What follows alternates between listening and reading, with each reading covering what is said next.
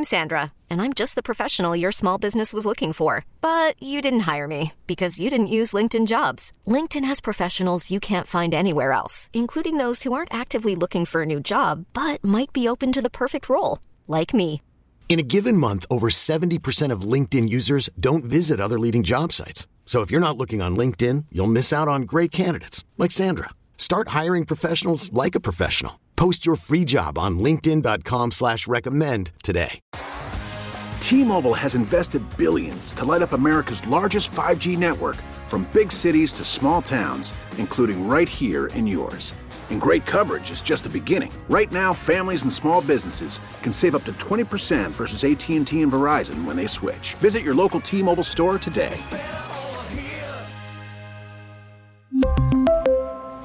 Plan savings with 3 lines of T-Mobile Essentials versus comparable available plans. Plan features and taxes and fees may vary.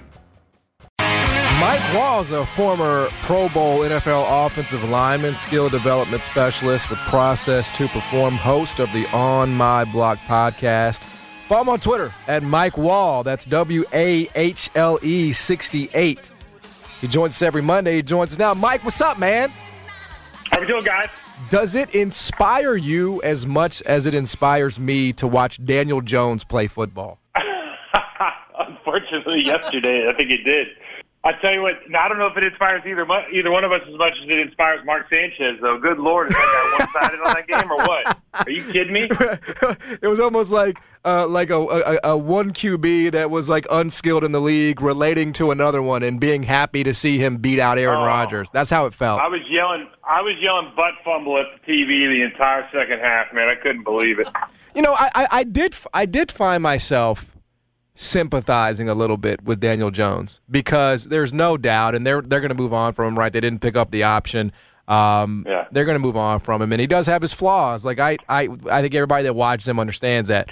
But on the same level, this is a guy who, in a franchise where it feels like everybody's questionable or doubtful week to week, whether it's Kadarius Toney, whether it's Saquon Barkley, whether it's Kenny Golladay. This guy shows up to work every single week, makes no excuses, and he has that team 4-1. Like, does that not have to count for something, Mike? Listen, he's an NFL quarterback. There's only 32 of them in the world right now. You have to give him some credit. I'm just super impressed. I said this last week. I've been saying it all year. Like, Brian Dable is one of those coaches who's just shooting up the ranks for me. I think him and Mike McDaniel down in Miami are going to be like top 5 guys relatively soon. He just has that team believing in him. I mean, they are a team that is like playing with conviction.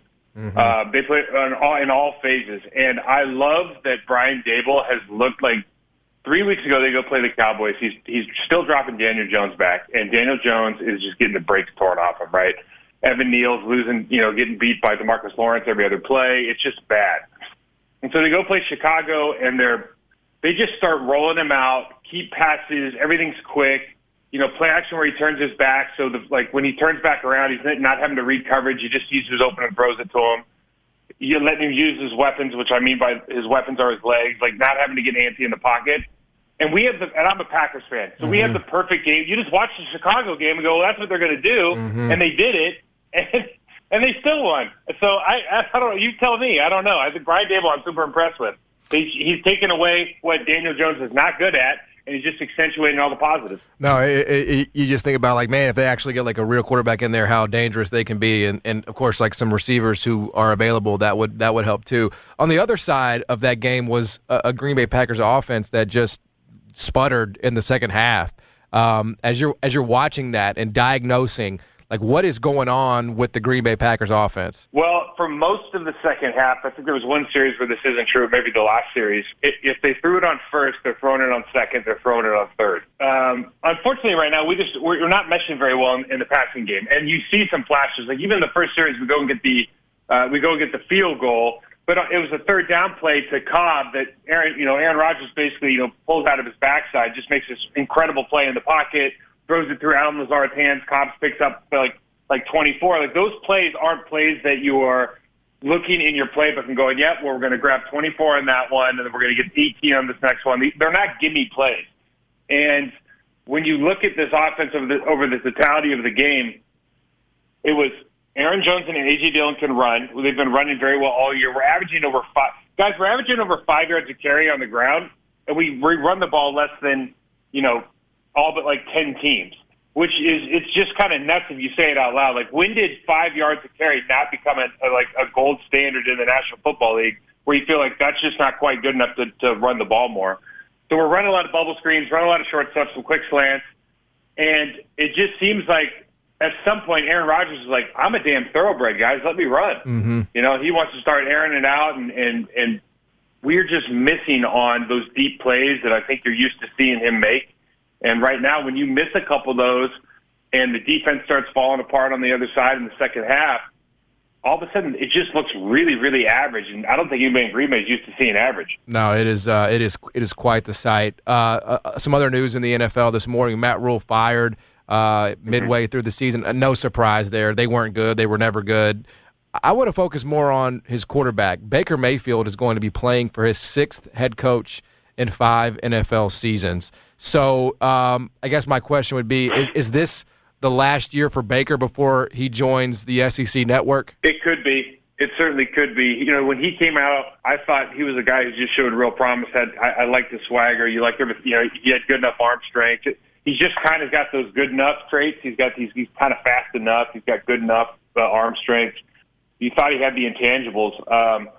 I don't know how many teams and coaches that have ruined potential NFL quarterbacks in this league, whether it's the ownership groups who go through, that many people or they get shipped around. It's like Carson Wentz. Carson Wentz looks good. He gets hurt, goes out, and now he messes around with 3-4 other coaching staffs. He's going to be on his way out of the league as well.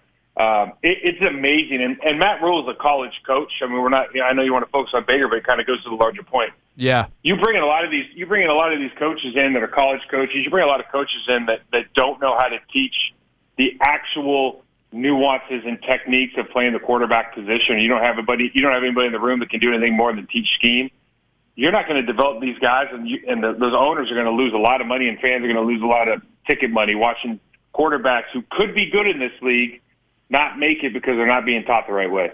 Yeah, you're exactly right. We're talking to Mike Wall, joins us every single Monday here on the show, host of the On My Block podcast, former NFL Pro Bowl offensive lineman. It feels like we would be talking a lot more about what happened in Tampa yesterday if the opponent was somebody that the nation cared about. Like because it's the Falcons and because, nobody expects them to go to the playoffs, or because they're not the Bills, it feels like, the attention is not there. But I mean, just watching it, how egregious was that penalty on Grady Jarrett? It was atrocious. I think the NFL has a real problem. Honestly, I think they have a real problem with accountability. I'm sure there'll be a letter out at some point this week that says, okay, that one could have been a mistake, our bad. But the fact that after all this time, especially on the penalties that they've changed, the things that they fundamentally changed, whether it's contact downfield, which is a ridiculous penalty that we saw a bunch yesterday, whether it's offensive, defensive pass interference, or whether it's roughing the passer one, maybe most specifically, if you can't review these penalties, then I just don't understand what we're doing. Like every other sport, if you go to the video replay in these situations, because it's that important. And this one in particular, Grady Jarrett, there's nothing more he can do. And honestly, I think the worst part about this, and I don't mind saying this, and Tom Brady's been around for 20 years, and he is the greatest of all time. But how many rule changes and how many of these things have happened directly because it happened to Tom Brady? Yeah. I don't know exactly why that is. Like I can't. That doesn't. I don't think that helps the NFL sell more tickets. I can't quite figure it out. But the one yesterday was about as egregious as I've ever seen, and I think Roger Goodell and the guys over at the NFL office have to do some soul searching to try to make that right. Brady was talking last week about the state of play in the NFL and just how there was so much bad football, and I think we saw that directly here in the state of Tennessee as the Commanders had 1st and goal at the 2-yard line for a chance to win the game, and Carson Wentz not only doesn't score, he throws a pick to seal the game. Like, how does that happen? Like, how can you not punch it in? And I know the Bengals did that later, but at least it's because they got cute, right? They ran that stupid end-around fake reverse pass. Like, they got cute. The Commanders just couldn't do it. What's going on with that offense? Well, they're not very good. I mean, they don't have a ton of talent. Their quarterback is, the quarterback same situation as Baker Mayfield, right? He was a promising start to his career. He looked like the MVP before he got hurt the first half of that Eagles season, and then you go through all these different coaches. I cannot express how hard it is for a quarterback to develop when you don't have the same system for 2 years in a row. Like it's incredibly difficult. Not speaking to his personality, his study habits, or anything. That's just an incredibly difficult thing. When you talk about trying to score down on the goal line, everybody wants to pass the ball around instead of punching in because maybe they got big guys up front. Like the field's compressed, so all the windows that you think you have, between like the 5 and the 10 yard line or 15 yards out, they're all gone. The safeties are up. You can play press man a little bit easier. Like it's really, really hard to score there. I think this happened to the Green Bay Packers down at the end line at the end of their game as well. I think what happens is coaches know. I mean, this is a bigger discussion, guys, but because the quality of play is so poor, and that includes the offensive line and the running game, when you gotta have it, like the Packers have 5 yards per carry, but when you gotta have it, you throw the ball twice at the end of the game, and you only got to get 2 yards to win. So it's just one of those things where I don't know if coaches just don't have the trust and belief anymore in some of the things that we used to, and they just rely on these quarterbacks and these schemes and these rub routes and defensive pass interference and all this kind of nonsense that we've just kind of made up for fantasy football and betting over the last 15 years. We just rely on that to be our offense now when it comes down to kind of what we used to call net cutting time. Yeah, that was egregious. We're talking to Mike Wall here on the show, former Pro Bowl offensive lineman in the NFL. The Cowboys win again. Is that a win that's more about the Dallas Cowboys, or is that a loss that's saying more about the Rams? I think most people that follow the offensive and defensive lines of football would have bet that the Cowboys are going to win that game and probably bet their mortgage for the month on it because of the lack of production in the offensive line room for the Rams right now. They just have a ton of people injured. You just can't get around. They weren't very good to begin with, and then they lost Whitworth to retirement. I think they lost their left guard to the Carolina Panthers. So they were coming into the season not very good, and that was kind of one of their weaknesses last year. And then they got 3 or 4 guys injured. I think they had left guard and the right tackle, or Haverstein, the only 2 guys that started all year. And you're looking against the Dallas Cowboys pass rush with Lawrence and Parsons, and those guys can rush the passer as well as anybody in the league right now and cause some havoc. So you couple that with the fact that Matt Stafford's not the most mobile quarterback in the world. That's just kind of a recipe for disaster. I don't think anybody's really surprised that they got 10 points out of that game last night. Jalen Hurts wins again. Are the Eagles? Yeah. Are they? I feel like they have to be talked about in that conversation if they're going to continue. They're piling up wins and they're doing it, the earnest way. They're running the ball. Jalen Hurts is making plays. What's not to like about Philly? I love Philly because they win in the trenches. I love everything about that team. I mean, offensively, you just love the system that they're running. They're not afraid to run the football. They're not afraid to stick to it. Jalen Hurts has become a quarterback that can move the sticks and make plays in that offense. In large part because they brought him along the right way. We talk about developing quarterbacks. Give your quarterback an offensive line and a running game, and you're going to see guys that show a lot more production. Brent Roethlisberger did that in the early 2000s. I mean, if there's a recipe for success there. Defensively, they get after defensively they just got players, and then they picked up Hassan Reddick out of Carolina last year, a free agent. I mean, that guy is a absolute beast. In addition to all the guys they already have, Brandon and Fletcher Cox. Good Lord, that team is stacked on defense. That's one of those teams that it's just like a must-watch every week to me. No, I totally agree. Tonight on Monday Night Football, it is Raiders-Chiefs. Was there ever a guy that when you were playing had your team's number the way that Patrick Mahomes has the number of the Raiders? And if so, what was it like game week preparing for that? The only thing I could think of was when Barry Sanders was still in the league. I was just getting in the league when he was about to retire. He had, I think, a year or 2 left. But I remember, he used to drop about 250 on the Green Bay Packers every time we saw him there for a couple of years straight. And guys would be walking through the training room, walking through the locker room. I'm talking about defensive guys now, and they'd be just talking to each other all week.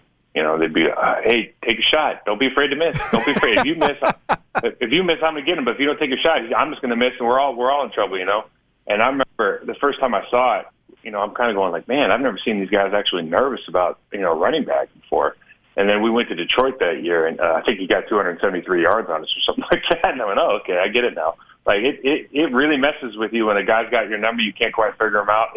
it does a number on athletes for sure. And do you think those are the conversations that are being held inside the Raiders facility this week and leading up to tonight? Well, I can tell you defensively, when you start talking about quarterbacks in particular and guys that are mobile and guys that have the arm strength that Pat Mahomes does, everybody has a plan, right? So the defensive coordinator gets up in front of the room and says, "Hey, we got a great plan to stop Patrick Mahomes this week." Yep. Right? We're gonna, if it's Tom Brady, they'll say, we're gonna get to his feet. He doesn't like when people are at his feet. Or we're gonna box it. We know if it's Ryan Tannehill, we're gonna box. We're gonna wall off the right side. We don't want him to roll up to the right. We want him to roll up to the left, right? So you start thinking of all these different ways we're going to game plan for your quarterback. But when it's Patrick Mahomes, it's like, well, let's see. He can run. He can probably throw with either hand. And if he's throwing with his right hand, he's going to be looking to his left when he's throwing to his right. We don't. I got two palms up right now in my chair because I have no idea how to stop him. Yeah, it's not. I'm a Raider fan, and I mean the numbers are just insane. I mean he's 7-1 straight up. Like the only solace that I have is maybe he's like looking ahead to the Bills matchup next week. Like that's the only thing that I could possibly. But I think he's too great for that. Like I think Mahomes is too great to let himself. The Colts beat him. That's another thing. If the Colts beat him, hell, maybe the Raiders can beat him. I don't know. Mike, appreciate your time as always, man. Thank you.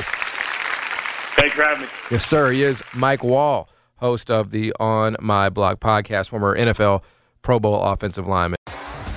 T-Mobile has invested billions to light up America's largest 5G network, from big cities to small towns, including right here in yours. And great coverage is just the beginning. Right now, families and small businesses can save up to 20% versus AT&T and Verizon when they switch. Visit your local T-Mobile store today.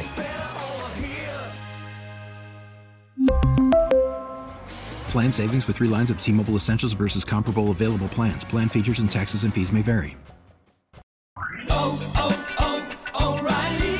Protect your vehicle's engine with a full synthetic oil change and save with Mobil 1 at O'Reilly Auto Parts. Purchase 5 quarts of Mobil 1 full synthetic motor oil and receive a $10 O'Reilly gift card after rebate. See store for details. With your Mobil 1 purchase, you'll also receive 2 times points during O Rewards Bonus Points Month at O'Reilly Auto Parts. O'Reilly Auto Parts. We get it. Attention spans just aren't what they used to be. Heads in social media and eyes on Netflix. But what do people do with their ears? Well, for one, they're listening to audio. Americans spend 4.4 hours with audio every day. Oh, and you want the proof? Well, you just sat through this ad that's now approaching 30 seconds. What could you say to a potential customer in 30 seconds? Let Odyssey put together a media plan tailor-made for your unique marketing needs. Advertise with Odyssey. Visit ads.odyssey.com.